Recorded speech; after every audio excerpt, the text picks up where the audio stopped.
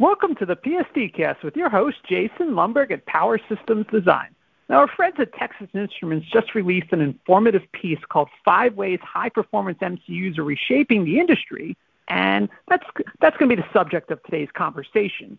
So as the author states, automated factories and smart vehicles require advanced networking capabilities, real-time processing, analytics at the edge, and more advanced motor control topologies, and that necessitates high-performance microcontrollers. So on the line, we've got Sonia Gilani, business manager with TI Sitara MCUs. So Sonia, welcome aboard. And could you just expound a bit about what I just mentioned? Why are high-performance MCUs so necessary in our current environment? Yeah, Jason, thanks so much for inviting us here to talk today about what we are doing at TI.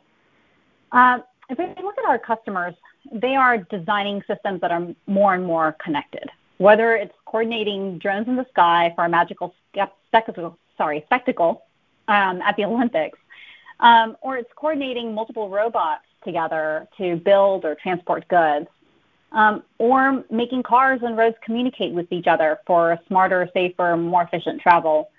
It's clear that there's more and more real-time intelligence needed at the edge.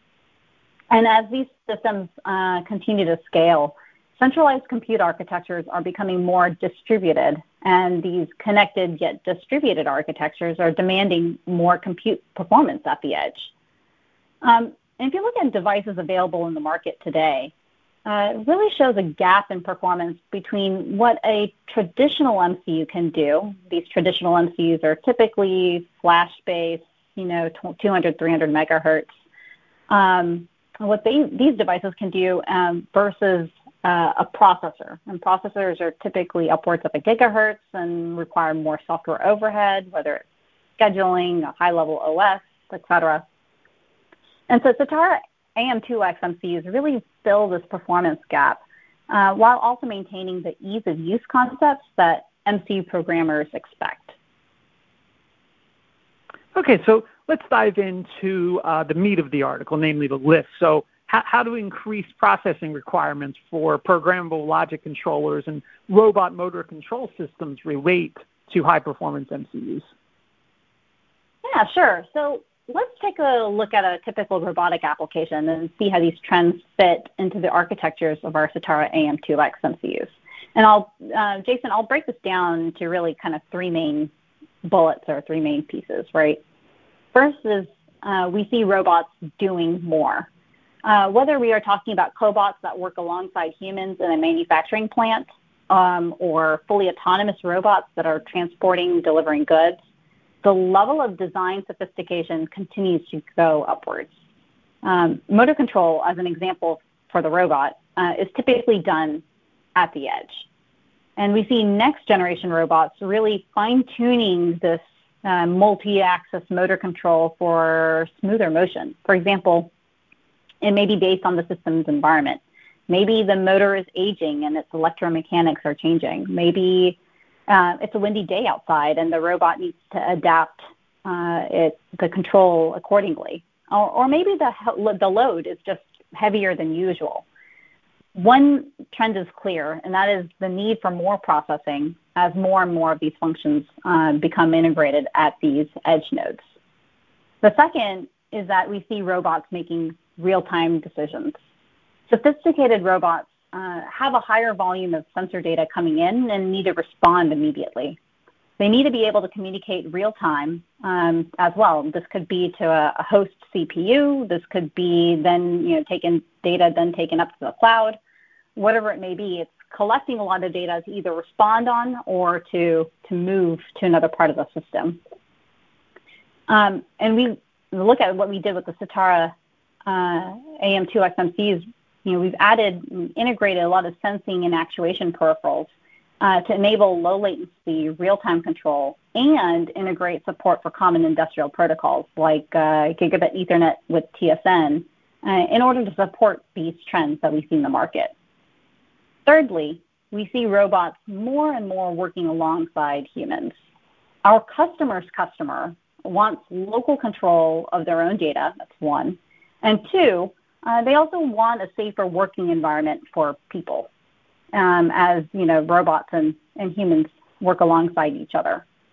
Certara AM2X MCUs include a lot of these on-chip features to help support data security and safety requirements as our devices are used in these more connected and therefore complex systems.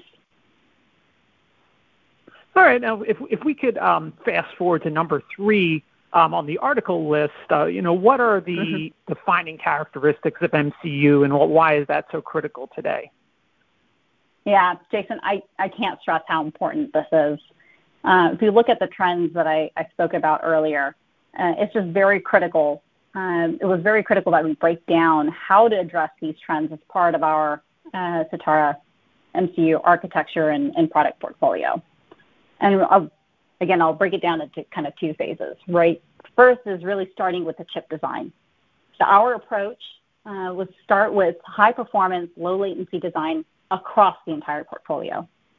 From there, we build devices within our portfolio that really target design challenges across 3 main technology vectors that we see in this space.